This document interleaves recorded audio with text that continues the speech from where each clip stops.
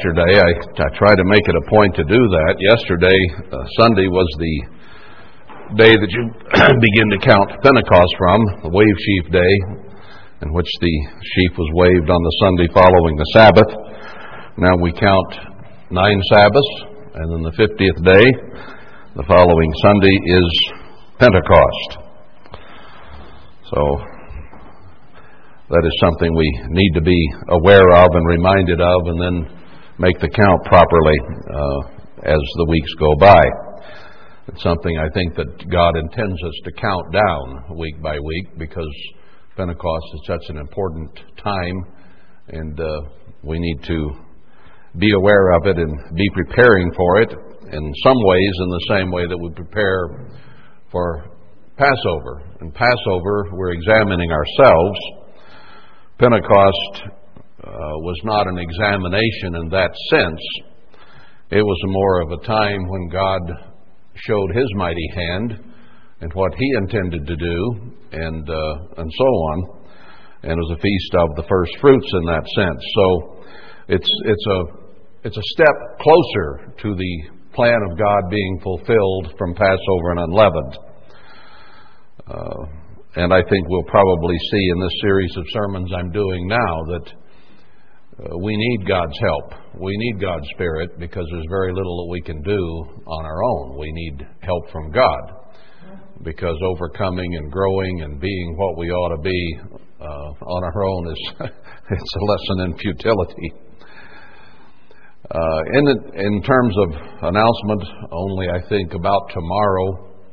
We're planning on meeting up at Springdale, and I think everyone here is familiar with how to get up there. You take Lion Boulevard to the left, going up through Springdale, like you're going to Tanner Theater. We've met there in the library up that road, and the park we'll meet in tomorrow is just above the library on the way up to Tanner. So we've all been there. I don't think there'll be many people around. There aren't normally on weekdays up there. A few people might go in to have lunch or something, but we plan on being up there early to take over the cupola and the tables and so on, and take some chairs up in case we need them, and set them up. So we should have control of that, and if anybody sees a big gathering is going to be there, they'll want to go somewhere else anyway. So I don't think we'll have a problem. If so, I've got a couple of alternative places in mind that we can just move our chairs and be ready to go regardless. But it would be nice to be outside in the sunshine and enjoy a relaxed and informal time there, and then be able to enjoy Zion before or after the service. I do like to get up there as a reminder and as an inspiration to us of what that place is and what God is going to do there. So that's for tomorrow at 1 o'clock. And again, for you on the phone line, we'll not be able to broadcast from up there, so it will be silent tomorrow. But then we'll pick up on Wednesday here the same as we have through the week. All right, let's get back to where I left off yesterday. I want to go to 1 Corinthians, because this thing of examining ourselves, of recognizing our sin, and then what God expects us to do about it. We saw some parallels yesterday between what God did with Israel, bringing them out of captivity, and the captivity that we are already in, a soft captivity today, which is going to become a hard captivity very soon of this nation, and many events that are going to be coinciding here shortly. But they were to get out hastily, as I made a point. They didn't let their bread rise because of time. So time was of the essence. And they were getting out of what was symbolically, or to become symbolically at least, sin. That is the captivity of the system of Satan in this world. And we have been called to come out from the world, to be separate from its system, not even to be involved in its politics and all that kind of thing, its jury duty, its governance of itself, because it is a corrupt system. It isn't God's system. And God makes it very clear that we are to be ambassadors for Christ, strangers and pilgrims here on the earth, that we are not to be part and parcel with this society. And then we have seen indications in recent years, after God scattered the church, that He intends a physical removal as well from the clutches of Babylon. And even some of the prepper sites on the internet are saying the last place you want to be in is a city. I mean, they see the dangers that are there apart from Scripture and the instruction that we have seen, that that's not the place to be. It's the most dangerous place that there is, to be in a city in the grasp of the powers that will overcome the citizenry of this country, both from within and from without. You notice the church had trouble from without, and it had trouble from within. And since all these prophecies apply first to the church, then to the nation, we know from that there will be insurrection, that there will be treason from within, as well as pressures and attacks from without. That became very, very obvious in Worldwide Church of God, and we had false leadership that came in and took over as well. So our nation is going to be taken over pretty much in the same fashion. Betrayal from within and then takeover from without. But the point is, God wants us to remove ourselves from sin. Sin is what will kill us. Sin is the transgression of the law, and the wages of that is sin. So we want to get as far from sin as we can. And Satan and his society and culture around us is centered in, founded on sin. So the less we have to do with that which is around us, the better off we're going to be, and it will clear the path for us to get closer to God. Well, that is a goal and a purpose we're working on. But where I want to go today is to encapsulate somewhat what God expects of us. That He does not expect us to be here going through the motions of putting physical leavening out of our homes and letting it go at that, and then symbolically saying we need to put sin out of our lives, but then doing nothing about it. He expects action. If we examine ourselves and we find ourselves wanting, if we find that we have indeed a problem or five, then God expects us to do something about that. He doesn't expect it to continue. And these days, we are supposed to cram in as much overcoming and growing as rapidly as we possibly can and not let it get away from us. Here in 1 Corinthians, we'll see that. Corinth was a fairly new church at the time Paul wrote 1 Corinthians. And as we go through a little bit, or pick up a few things in the first few chapters here, we'll see that there were difficulties there that needed dealt with, and that he felt it very important that they be dealt with. So he wrote this letter. I'll pick it up in verse 10 of chapter 1. Now I beseech you, brethren, by the name of our Lord Emmanuel, that you all speak the same thing, and that there be no divisions or schisms or people thinking and doing different things among you, but that you be perfectly joined together in the same mind and in the same judgment.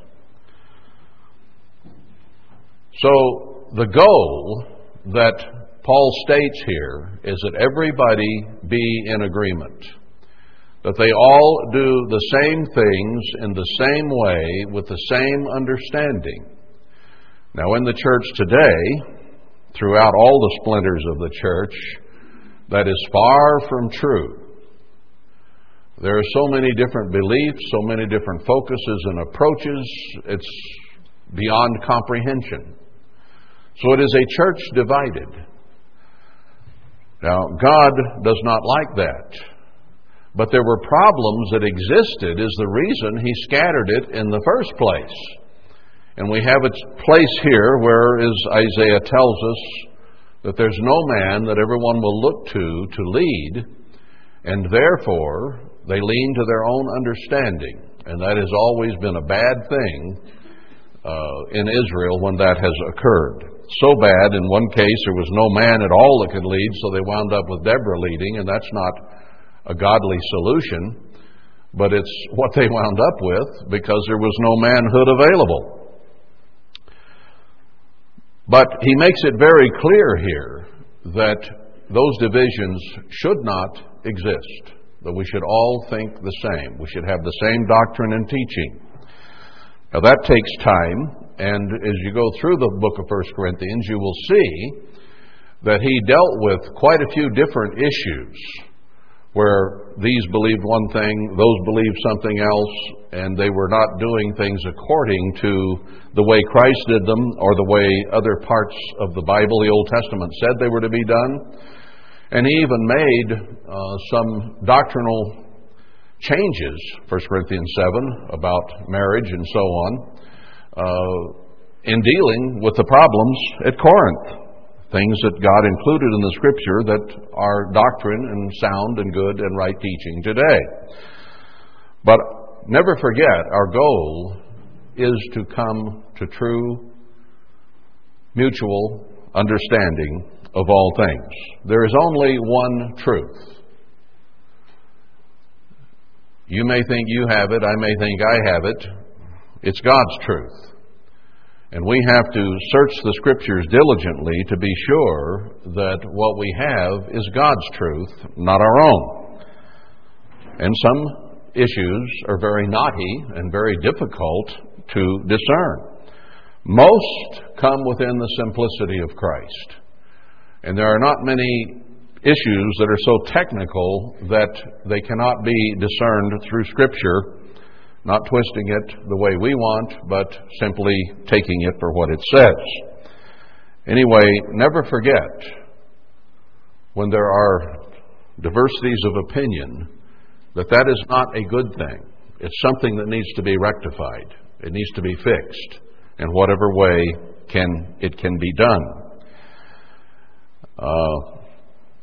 It said that it had been passed on to him that there were contentions among them at the end of verse 11.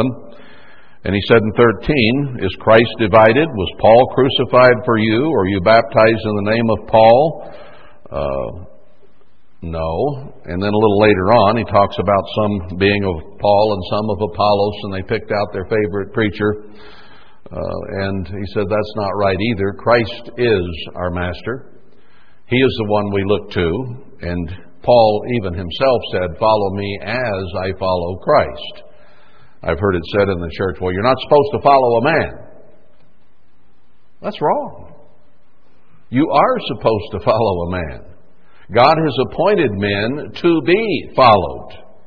He has appointed offices within the church that should be followed. But there is always that caveat in there that you follow them as they follow Christ. So, yeah, it might be said you shouldn't follow a man, you should follow Christ. True. But Christ has appointed men and put them in positions to teach, to preach, to instruct, to guide, and to direct. And as they follow Scripture, you're supposed to follow them. Paul made that very, very clear. Follow me as I follow Christ. As Herbert Armstrong followed Christ, I was not an Armstrongite. I was a follower of man who was following Christ. Now, when he didn't follow Christ, then I was to back off. But we're to be Godites and Christites, not manites. But we are to recognize what God has done and how He has always worked through men. And we had to be careful when Worldwide broke up because Herbert Armstrong had been leading us essentially in a correct direction. And then the Tkachas led us in a totally wrong direction and left Christ. So we had to make some very important decisions, and it was very confusing, wasn't it? Because we'd been taught we should follow church government. Well, that's right, insofar as it follows the Bible. But when the Tecachas departed greatly from the Bible, you couldn't use the excuse, well, we're just supposed to follow the government. No, you had to follow the Scripture. And you began to look around for men who would still follow Scripture. And there were some, and there still are. However imperfectly, any of us are. All right, let's move on down a little bit. He wanted them to understand that God does not work through people simply because they're smart or well educated. These Corinthians, as we'll find later on, were puffed up with their own ego, their own ideas, their own mentalities, and that is not what God uses. So he said he uses the weak and the base of the world toward the end of chapter 1 and chose the foolish things of the world to confound the wise, that no flesh should glory in his presence, verse 29. And in verse 31, he that glories, let him glory in the eternal. So we don't puff ourselves up. We don't get vain and egocentric about how smart we are or whatever. We cannot allow ourselves, brethren, to do that. But it's a human tendency. We like our own brains, don't we? We should in a way. That's the brain God gave us, and we should use it to the best ability that we can. But we need to be very, very careful that we don't overuse or misuse it, and so that we are humble and meek and able to be instructed. And he was trying to instruct them here, but he had some attitudes to deal with. He said in verse 4, my speech in chapter 2, my preaching was not with enticing words of man's wisdom, but in demonstration of the Spirit and of power. So he came not as a reed shaken in the wind, but with power and with strength to show the power of God through God's Spirit. That their faith would not stand in the wisdom of men, but in the power of God. Then he reiterates in verses 9 through 11 what we're here for. So we're here to be resurrected members of the God family. So he said, in all of your dissension and all of your difficulties and all of your troubles, keep in mind what you're here for. That God has called you out of this world to be different and to be given a reward at the time Christ returns and passes out those rewards. So don't let your focus get away from these important things. They're what we're really here for. And then he says in verse 14, the natural man receives not the things of the Spirit of God, for they are foolishness to him, neither can he know them, because they are spiritually discerned. And we have seen that in people that just can't get spiritual understanding or principles. But he that is spiritual judges all things, yet he himself is judged of no man. For who has known the mind of the eternal, that he may instruct him? But we have the mind of Christ. So once we have the Spirit of God, and we have his Word, then that Word begins to react with our minds, and we begin to have the mind of Christ. And that's what he said in another place. Let this mind be in you, which was also in Christ. So we're to come to think and to react just like Christ did and does. To be just like him. Never forget that is your goal as a human being, is to be just like Christ. A perfect clone of him. And it takes some work and some refining and some polishing for all of us. And then he tells them in chapter 3, verse 3, you are yet carnal, whereas there is among you envying and strife and divisions. Are you not carnal and walk as men? So he starts telling them here that some of the problems that they were suffering, which we'll get to specifically in a bit, or because of carnality, because of human, natural, normal thinking, not godly thinking. And he lays the problems they were having, envying, strife, divisions, as coming from carnality. He gives the source here. Those issues do not come from godly thinking. They don't come from the Spirit of God. They come from carnal reactions of people, both to God and to each other, is where they come from. For while one says, I am of Paul, and another, I am of Apollos, are you not carnal? Who is Paul? Who is Apollos? But ministers by whom you believed, even as eternal gave to every man. And then he showed how different functions were performed by each of them. But it was God who gave the increase. It wasn't man. And points out in verse 9 that we are laborers together with God. You are God's husbandry and are God's building. So God is building something in you and in me as a temple of God, a small one, as individuals. And it is to have godly ingredients, godly actions, and godly functions. Something that God builds will not have envying and strife and division. So if we find ourselves grappling with those things, we need to examine our thinking and see why that is there. And we will find that it is carnality. It is not the Spirit of God that produces those results. So we all have to examine ourselves on that. And he says the only foundation we can have in 3:11 is that which is laid in Christ. And we have to build with quality ingredients on that. Gold, silver, precious stones, wood, hay, and stubble. Every man's work will be made manifest. It'll either be the precious things that endure, or it will be those things that can be torn down, burned, or blown away so very easily. So build with quality ingredients. That would be the emotional responses, the beliefs, the truths of Christ. You can't build on any other foundation, and whatever is put on that foundation has to be godly as well. So it leaves a lot of room for us to be sure that we are directing our minds and emotions in correct directions and not getting sidetracked. It says in verse 16, know you not that you are the temple of God and the Spirit of God dwells in you? And if you defile that, it will be destroyed. It should be holy. And if it's not holy, it'll be destroyed. Verse 17. So he's admonishing them to be sure they're doing things correctly and not producing an inferior product. Then down into chapter 4,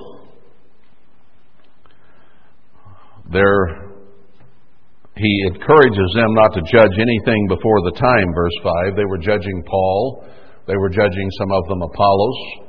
They were condemning. They were being negative toward. And he made it very clear here. I won't go into all of it. You can read it yourself. But he made it very clear his judgment wasn't until Christ made the judgment on him, and that their judgment of him meant nothing. And his judgment in that sense of them in an eternal way meant nothing. Now we do have to judge action sometime and judge beliefs in terms of getting those correct. But we should not condemn one another. That is something that God reserves for himself. In verse 16, he says, wherefore I beseech you, be you followers of me.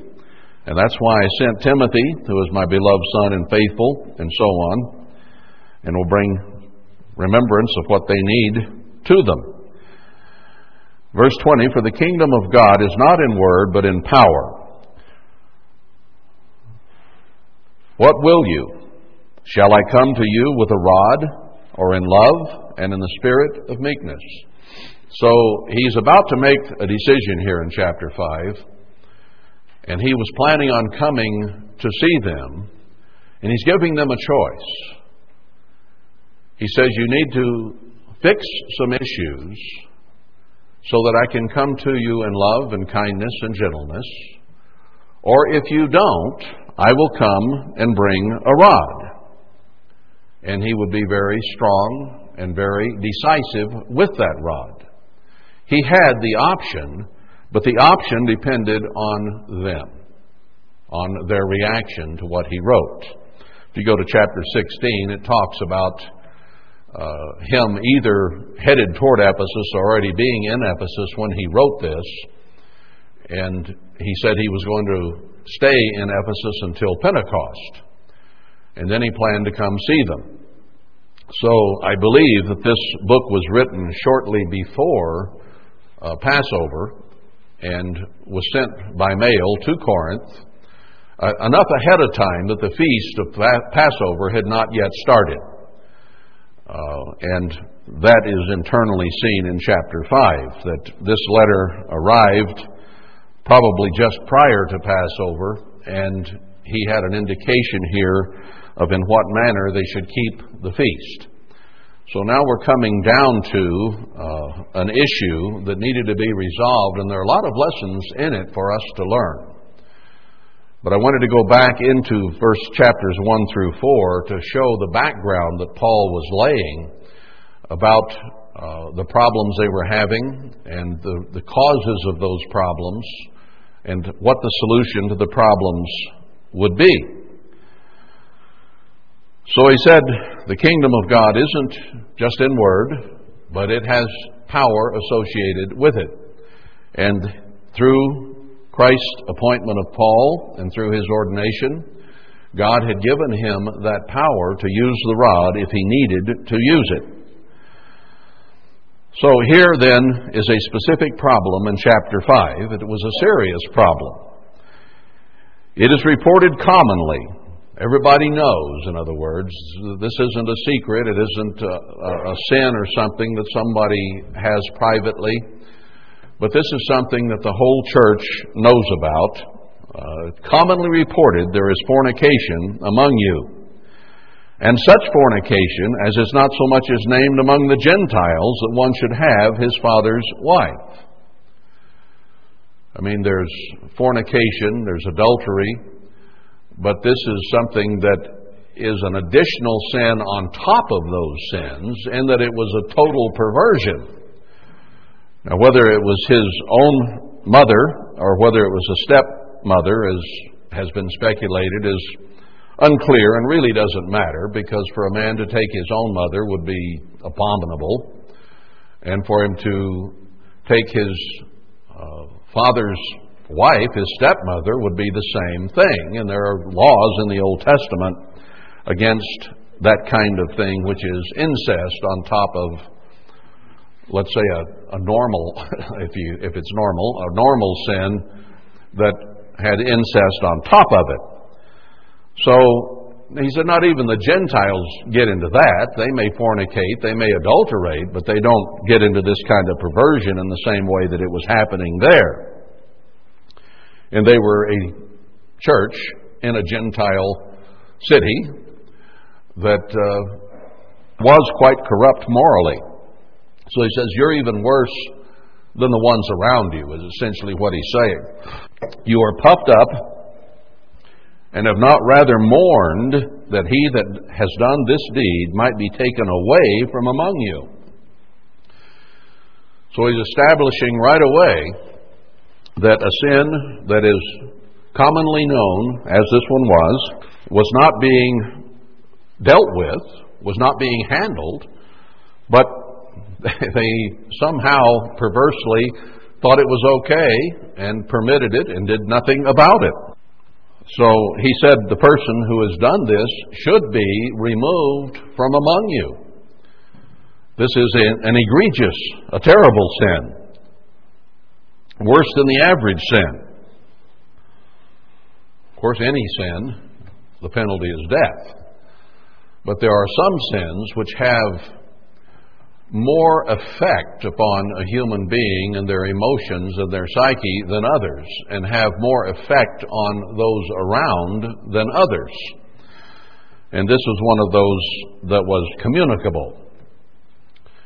Immorality is a communicable disease. When it is allowed, then more and more people seem to imbibe of it.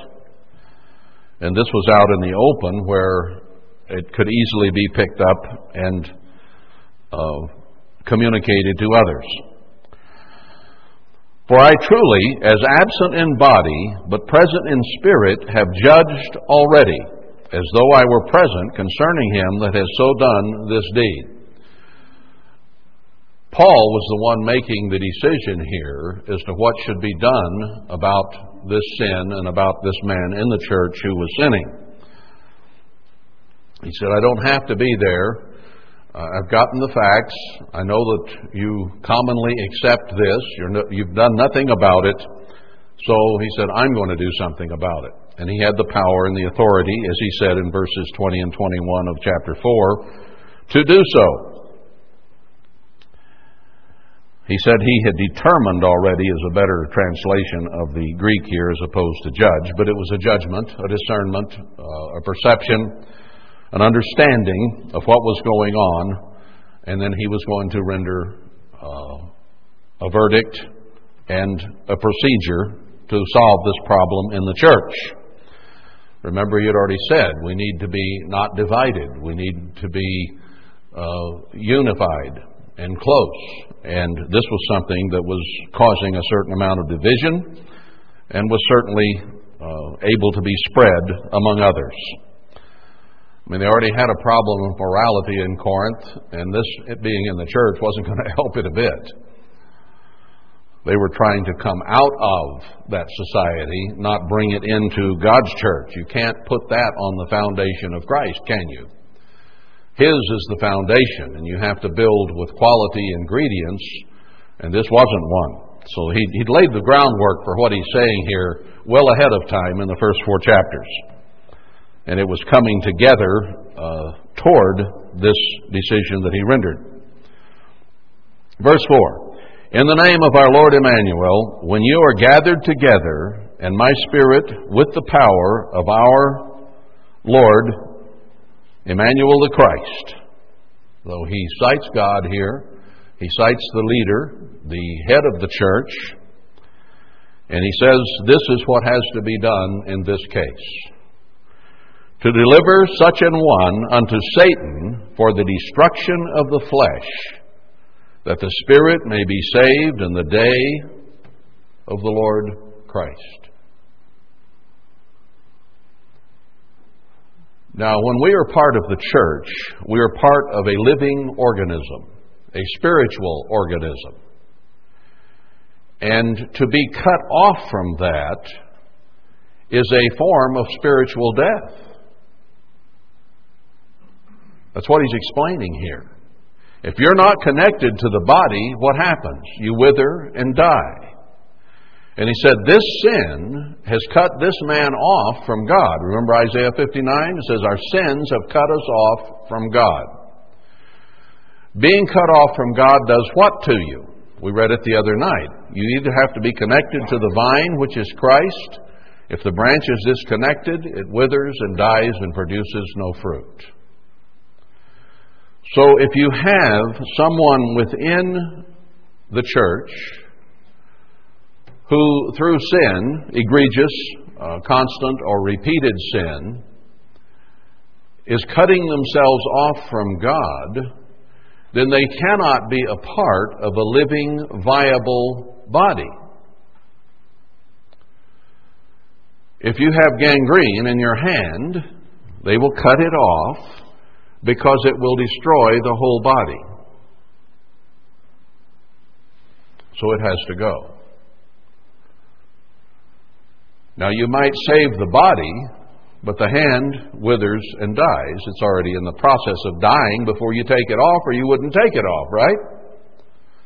So he says, here was a man who was in the process of dying spiritually because of a repeated concurrent sin, and it was communicable. And there are many rules in the Old Testament about something that is communicable. If it is something that would spread, what did God say had to be done? That person had to be quarantined until they got well. They had to stay away from those who were healthy, lest they also get sick. So that was a physical quarantine of physical diseases. But here we're seeing it raised to another level. Here is a spiritual problem with spiritual communicability involved. So he said this person has to be quarantined, cut out of and removed from the body, lest it pollute the whole body and the whole body die. Now it seems drastic, but it was a continuing sin that had implications for others, and we'll see that as we go on.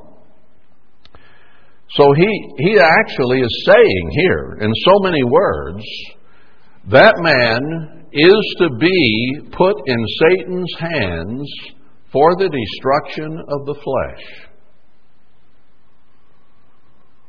When someone is disfellowshipped, excommunicated, as other scriptures and this one show, they are removed from the body and turned back over to Satan, where they were before they became part of the body of Christ, as part of the world, as part of the system. People, since Herbert Armstrong died, have tried to bypass this because there are so many groups you can go to, and if you are disfellowshipped from one, you just simply go and fellowship with another until you find one that agrees with your thinking or that you like or whatever. And in some respects, it has removed the power, it has removed the control that God put in the early New Testament church simply because people can shop for what they want. Now, we even saw that in worldwide at times. People would go from congregation to congregation shopping for a preacher who would let them do what they wanted to do. And eventually, sometimes they found one. Didn't make it right, but they did it.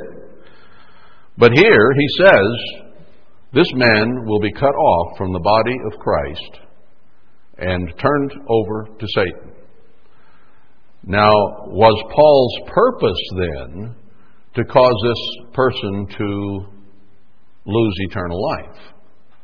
No, not at all. And he says that in the next breath, that the spirit may be saved at the time of the resurrection. In other words, if this person is cut off, there is a chance that they will repent. There is a chance they will consider their thinking and their conduct. They will change, and they can be allowed to come back. And if allowed to come back, they still have opportunity at salvation and eternal life. So he was not cutting this person off to destroy him, but he was putting him back in the world where he would be destroyed unless and until he repented and changed.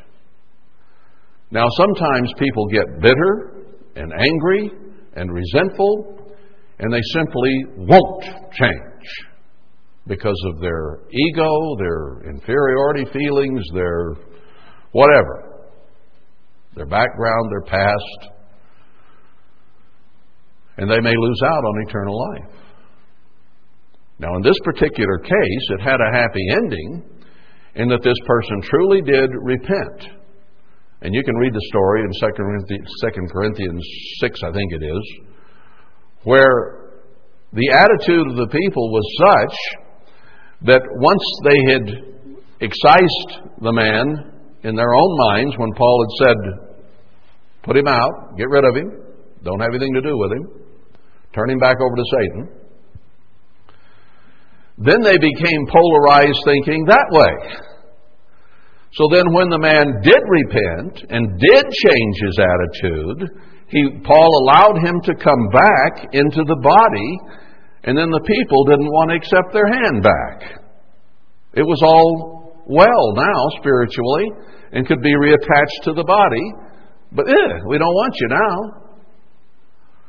So their reaction to this man and his sin in the first place had been carnal, And then, when he was brought back, the reaction was again carnal. So he had to correct them there and said, this man has repented. Now bring him back in and love him and let him be part of the body again. So what Paul is doing in 1 Corinthians 5 is protecting the body itself as well as cutting the man off for his own good. Two good things should come out of this. His problem should not be multiplied in the church, and he should face the stark reality that he was cut off from the body, and if he wanted to be part of the kingdom of God, he needed to get his conduct in line with Scripture and in line with God's way of thinking. If he really wanted to be in the kingdom of God and to be part of the church of God, he had some work to do, right? He had to get over his attitudes and his sin, and then he could be allowed back. That's the way the quarantine worked in the Old Testament. You were separated for the good of everybody else until you got well. Then you were brought back, and you could be part of the body of Israel again. Well, that's the way it's supposed to work if everyone does what they are supposed to do. Verse 6. Now he deals with the decision here. This man has to go. He cannot stay in the congregation with his continuing sin and incest or whatever it was that was going on. Decision made, rendered, do it. Now they themselves had to follow up on this and cease contact with that person. Now, what good does it do if you have tuberculosis, or did in the Old Testament, leprosy, which they had commonly? You were a leper, so you were quarantined. You were sent outside the camp alone because you had a communicable disease. Now, how much good would that do if your friends and relatives then decided to go outside the camp and be with you anyway? Then they would get leprosy and bring it back in, and it was communicable, so they too would have to be quarantined. And that's why, in an extreme case, Paul said, mark that person and have no one is to have anything to do with them until they repent. Just as a leper, put them out and don't go see them, lest it spread. I mean, it serves no purpose to put them out of camp if you take the camp to them. A bad apple spoils the whole barrel. Whether you remove the apple and the barrel follows, or whether you leave the apple in the barrel. So they had a responsibility as individuals then to back up the decision that Paul had rendered here. Then he deals with their attitude in verse 6. Your glorying is not good. They were kind of halfway proud of this sin that was going on. You know, people can get that way. You look at, let's say, a barroom scene somewhere in America today. It is inhabited, by and large, by drunks and loose morality. Those are the basic two things you find in the middle of the cigarette smoke in that environment. And those people think nothing of it. You know? Let's all get sloppy drunk. Let's fall off the stools together. Let's get up and fight if we want to. But this is an acceptable situation to us. And we come here every night, or at least on the weekend, to do our thing. And then they joke among themselves about who's going home with whom that night. And nothing is thought of it, right? They're puffed up in their own conceit and their own sin and their own way of life that has been acceptable to them. Now, these Corinthians had been in that kind of environment. The whole city was a big bar. if you will. And they had come out of this, but those lax attitudes toward that type of conduct is something that had been part of their culture and society. And Paul says, no, this can't be in the church. Cut that out. And we need to examine attitudes here about people who would allow that kind of condition and essentially think nothing of it. Be halfway kind of proud of it. Did you ever see a drunk on a bar stool? Pretty proud. Ready to fight anybody that crosses him in any way. A lot of redneck ego there. So he says, your acceptance of this, or your glorying in it, or your wink, wink, elbow nudge, you know what he's doing? Same thing we were doing before we got baptized. Going right back to the way he used to be. Your glorying is not good. Know you not that a little leaven leavens the whole lump. He says if you allow this sin to continue in the church, it will spread throughout the church. That's what leavening does. Put a little in the corner of the bread, pretty soon you have a nice big puffy loaf because it spreads throughout the bread.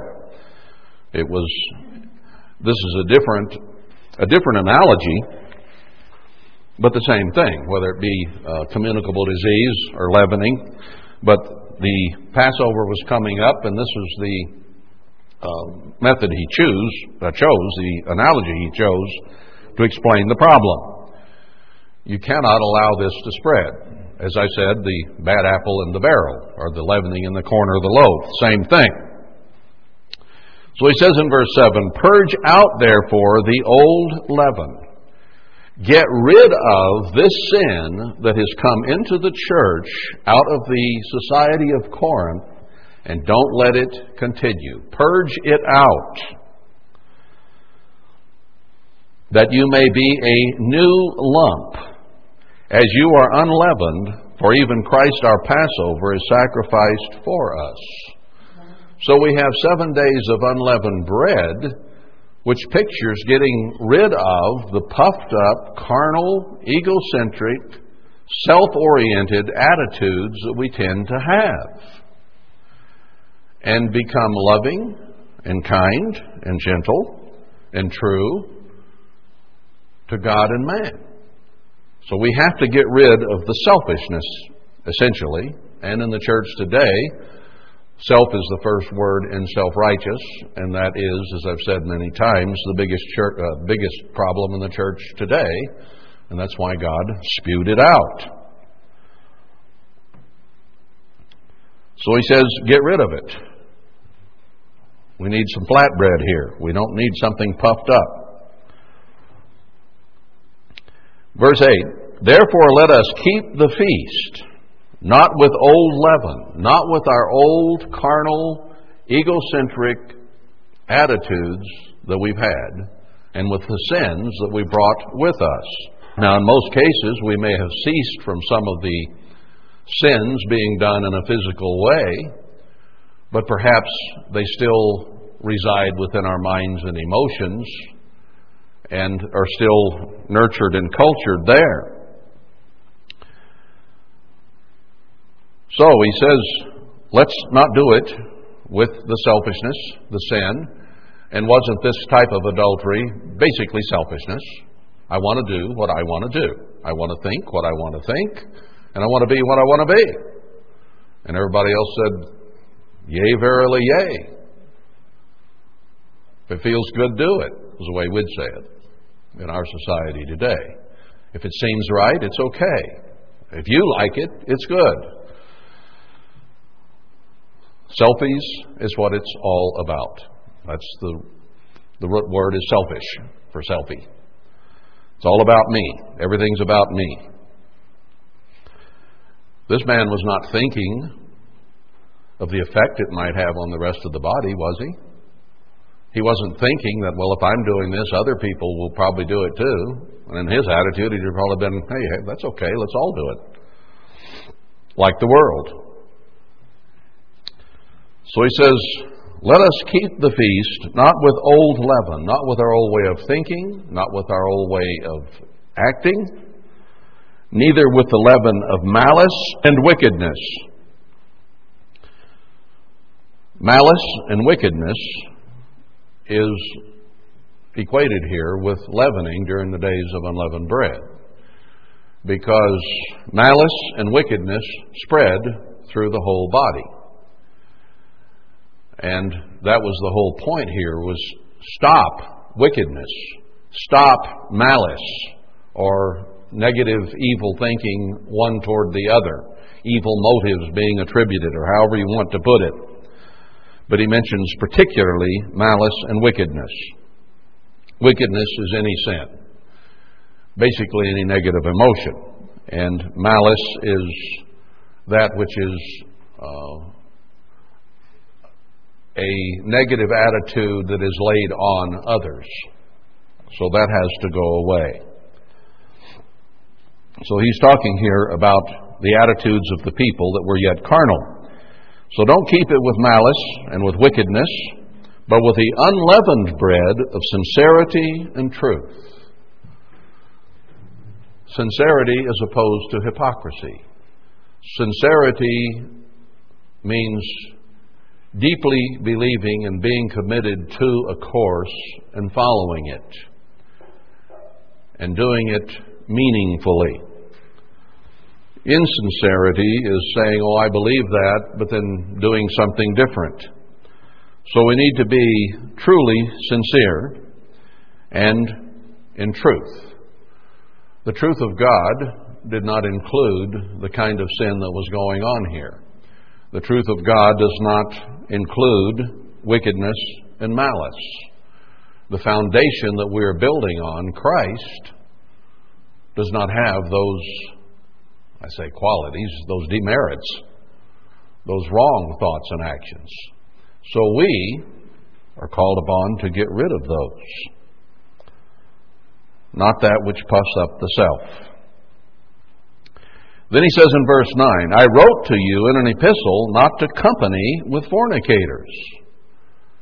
In other words, here was a fornication. Fornication is the word in the Greek for virtually any sexual sin or fraud in that sense.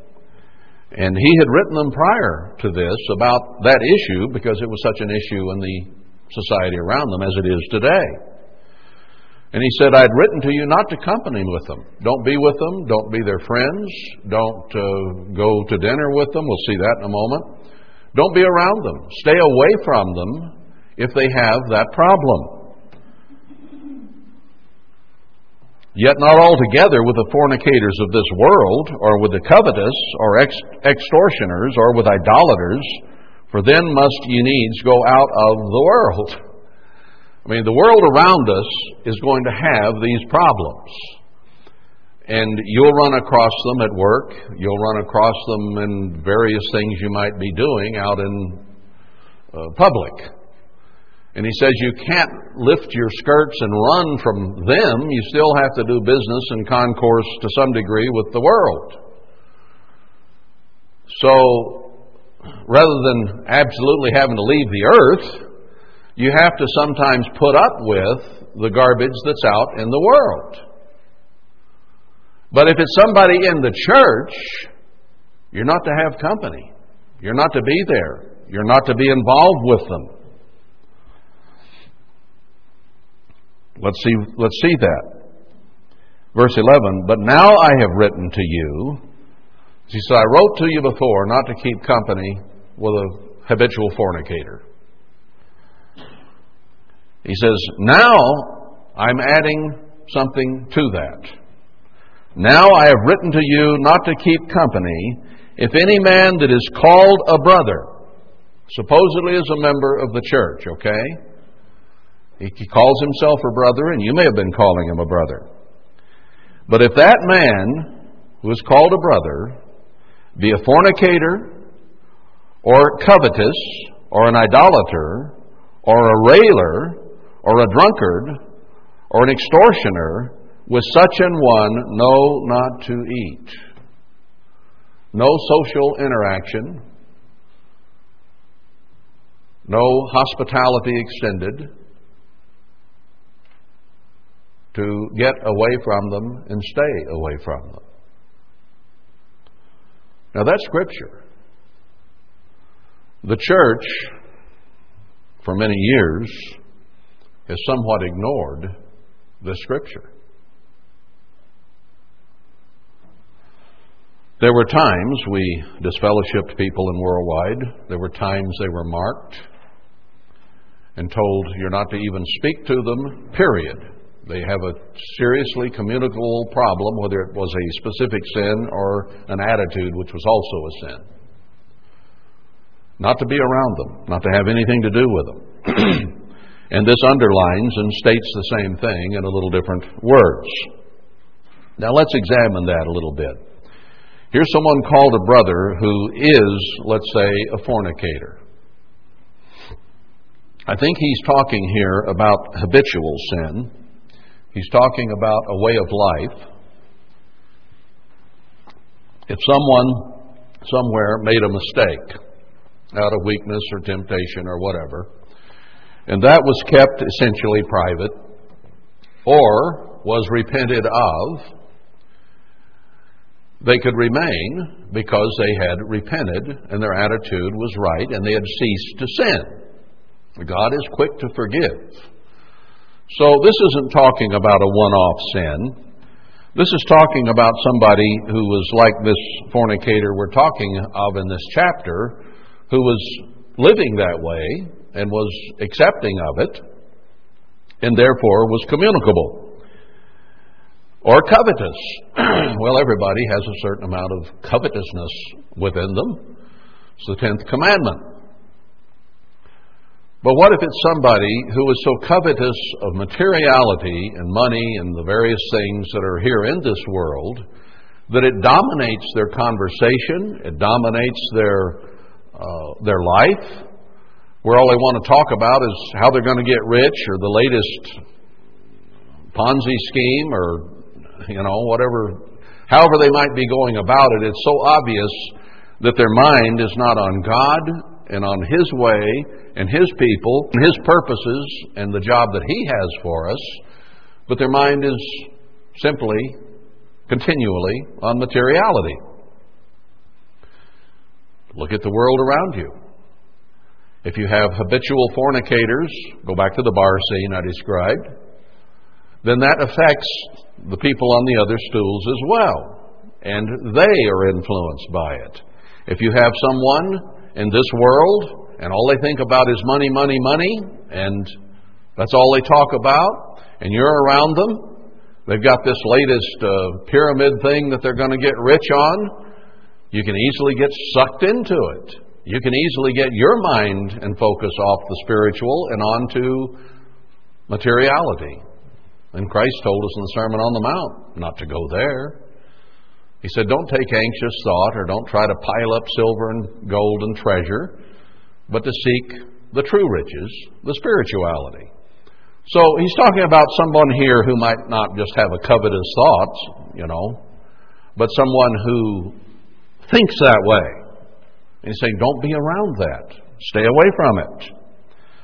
Let's go on through the list. Or an idolater.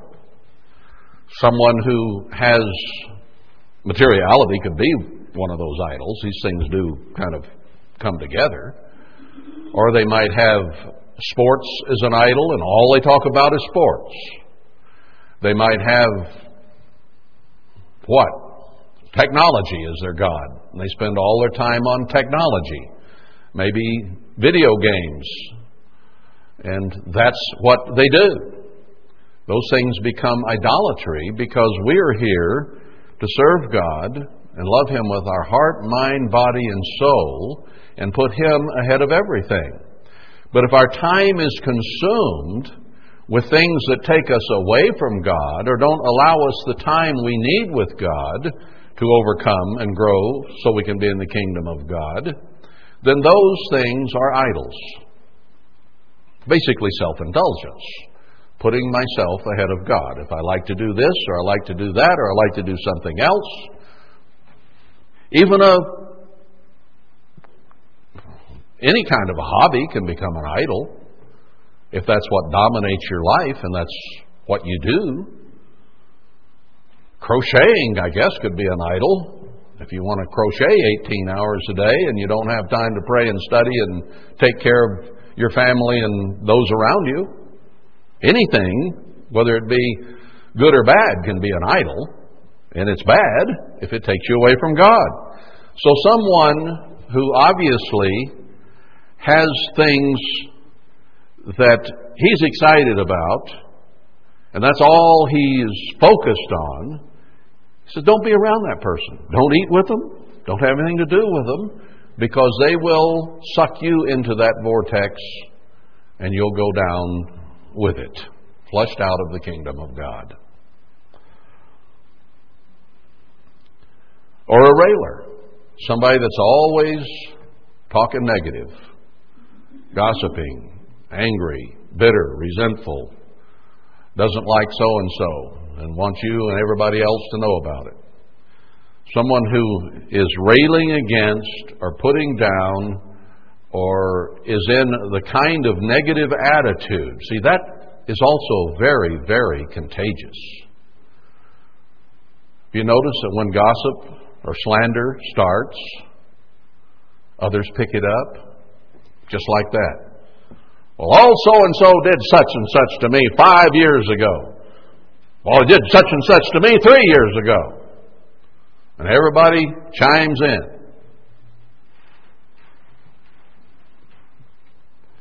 Paul is setting truth, teaching, and doctrine in the church. And he said, if there's someone who is bitter, resentful, hateful, angry, and nearly always, or habitually speaking evil, you are not to extend hospitality, you're not to have them in your home, and you're not to eat with them. You're to stay away from them, because it is communicable, and it will spread like leprosy. Now that's a command from God written in His Word. How often in the church do you see that followed? This is one of the more common ones that is within the church. A lot more common than incest.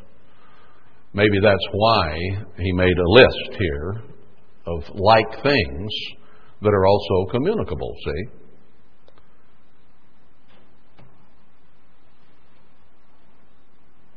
Or a drunkard.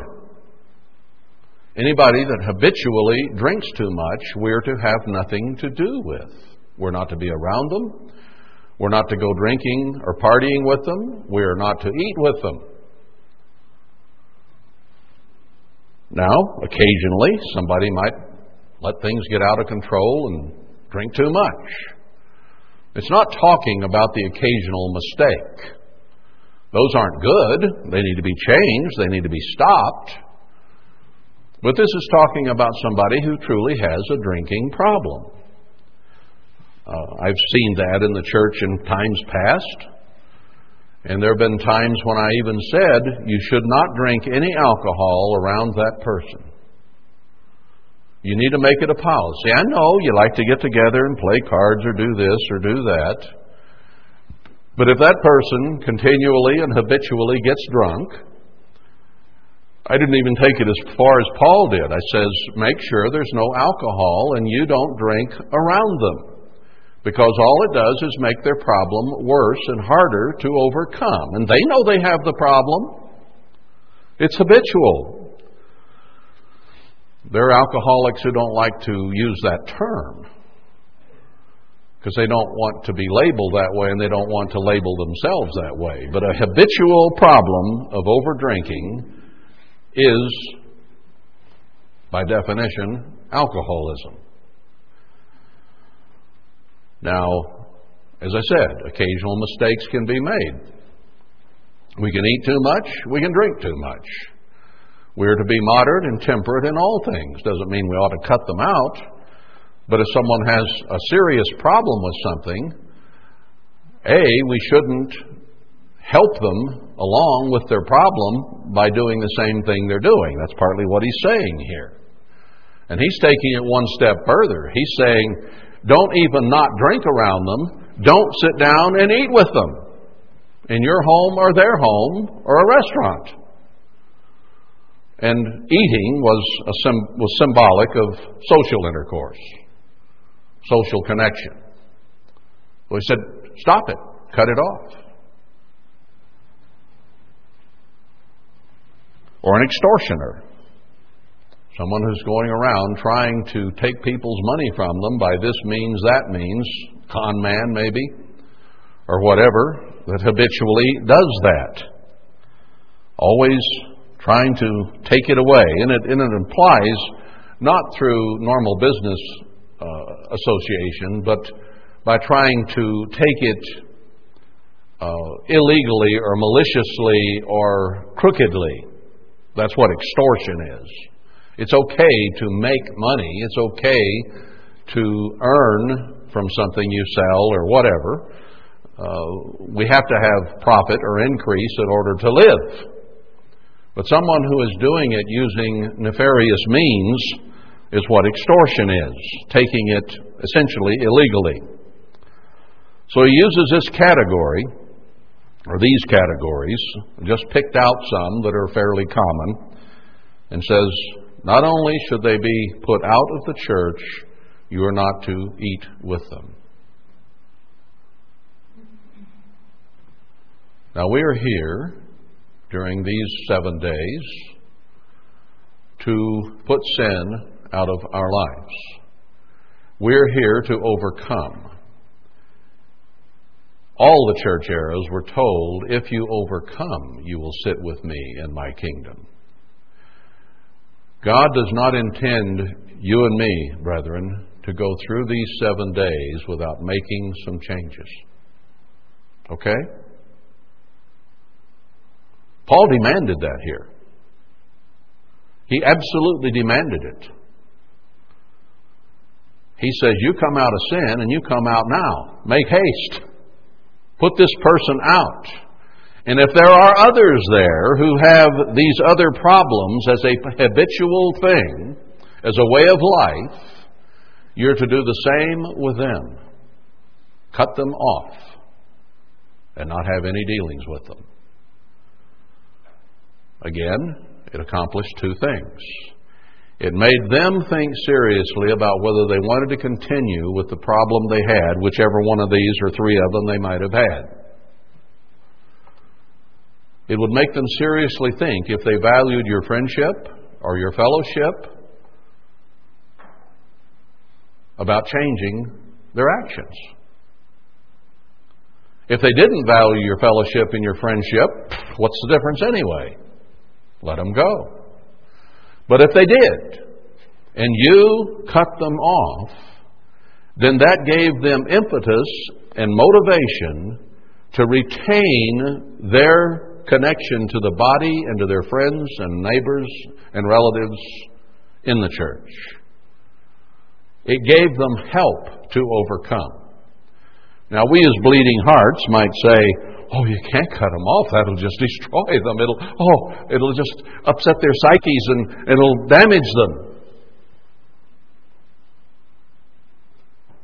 That's not the way God did it. He quarantined. And if you didn't get healthy, you didn't come back into the camp. And He quarantined spiritually. And if you didn't get healthy, you didn't come back into the camp. That's the way God sets the rules, Old and New Testament. And He said, don't let this go through the days of unleavened bread. He said, turn that person over to Satan right now and have nothing to do with them and keep the feast in sincerity and in truth. Now let's analyze ourselves in the light of this decision that Paul made and that God put in the Bible as a permanent record as part of church doctrine. You and I may not have one of these issues that is a habitual problem with us. We might infringe mentally, emotionally, even physically some of these at some time. That's not grounds for being put out. That's grounds for, oh my, how did I do that? God forgive me. and confess it to God, and if you offended others at it, apologize to them as well. But it's no reason for us to separate from one another because something happens once in a while, okay? This is talking about something that is continuing and is communicable and therefore has to be separated from, lest it spoil the whole barrel. But the point I've been driving toward and wanted to make overall today is this. Paul was very sudden with this. He said, do it now. And then I want you to put out the leavening of malice. I want you to put out the ego and the vanity and the selfishness that you're showing, and keep the feast in sincerity and truth. So for God to inspire Paul to this decision and to this instruction, and then to canonize it as part of Scripture, means that this is God's attitude as well, not just Pauline theology. He made another decision in chapter 7 about marriage. And he says, I speak this, not the Lord, but I'm having to render a decision because of some families with a member, with a mate in the church and one without. It hadn't been dealt with. It had to be dealt with. So he made a doctrinal decision there, and God backed it up and put it in Scripture. So what Paul is saying here, clearly God is backing up. So what you and I need to take from this is that I need to have examined myself, and if I didn't, I'd better get down to brass tacks now, because this is already the third day. And I had better have some movement toward getting sin out of my life and quit tolerating it anymore. Get serious. Don't come out of this day having eaten flatbread for 7 days and be just like you were when it started. That's not God's intent. And He didn't allow that to happen in Corinth. He said, you fix it. You fix it now. If you've got some attitudes that are ungodly attitudes, get rid of them. Change them. Get serious about it. Don't let it go by. How many times can I say that? What will it take for me and for you to take this seriously? That's what God wants. And He prefaced all of this by talking about how we're the weak in the base. He talked about how you have to build on the foundation of Christ. He said you have to build with quality products so they don't get blown away. And He said, here's a product that isn't quality. And then He named a whole bunch more that go with this one, so that you don't get heat just for incest, but for a gamut of other problems that people had. And He says you're to treat them all the same. Now, if you have one of these issues, or something else that's not listed specifically, but that is also ungodly, you need to take steps to change it, to get serious about it. You know, we only have so long, brethren, to have space to repent and overcome. Any one of us could die today. Any one of us could fall away. Any one of us could be expecting the kingdom of God to be 300 years away, and it might be here in a few years. We only have so much space, so much time to overcome. And Paul said in another place, I believe it was Paul, redeem the time. I think that's in 1 Thessalonians. Redeem the time. Well, we have a specific period of time right here that we're to be redeeming, or to be using it, not letting it slip away from us. So I don't want you, and I don't want me, to take this time lightly. Let's be serious. Let's get rid of as much sin as we can. Let's change our attitudes as much as we possibly can and get them in line with the attitudes of God and of Christ, and let this mind be in you that was in Christ. Not the carnality of the world, which he said these attitudes are, but the mind of Christ, which does not include any of these.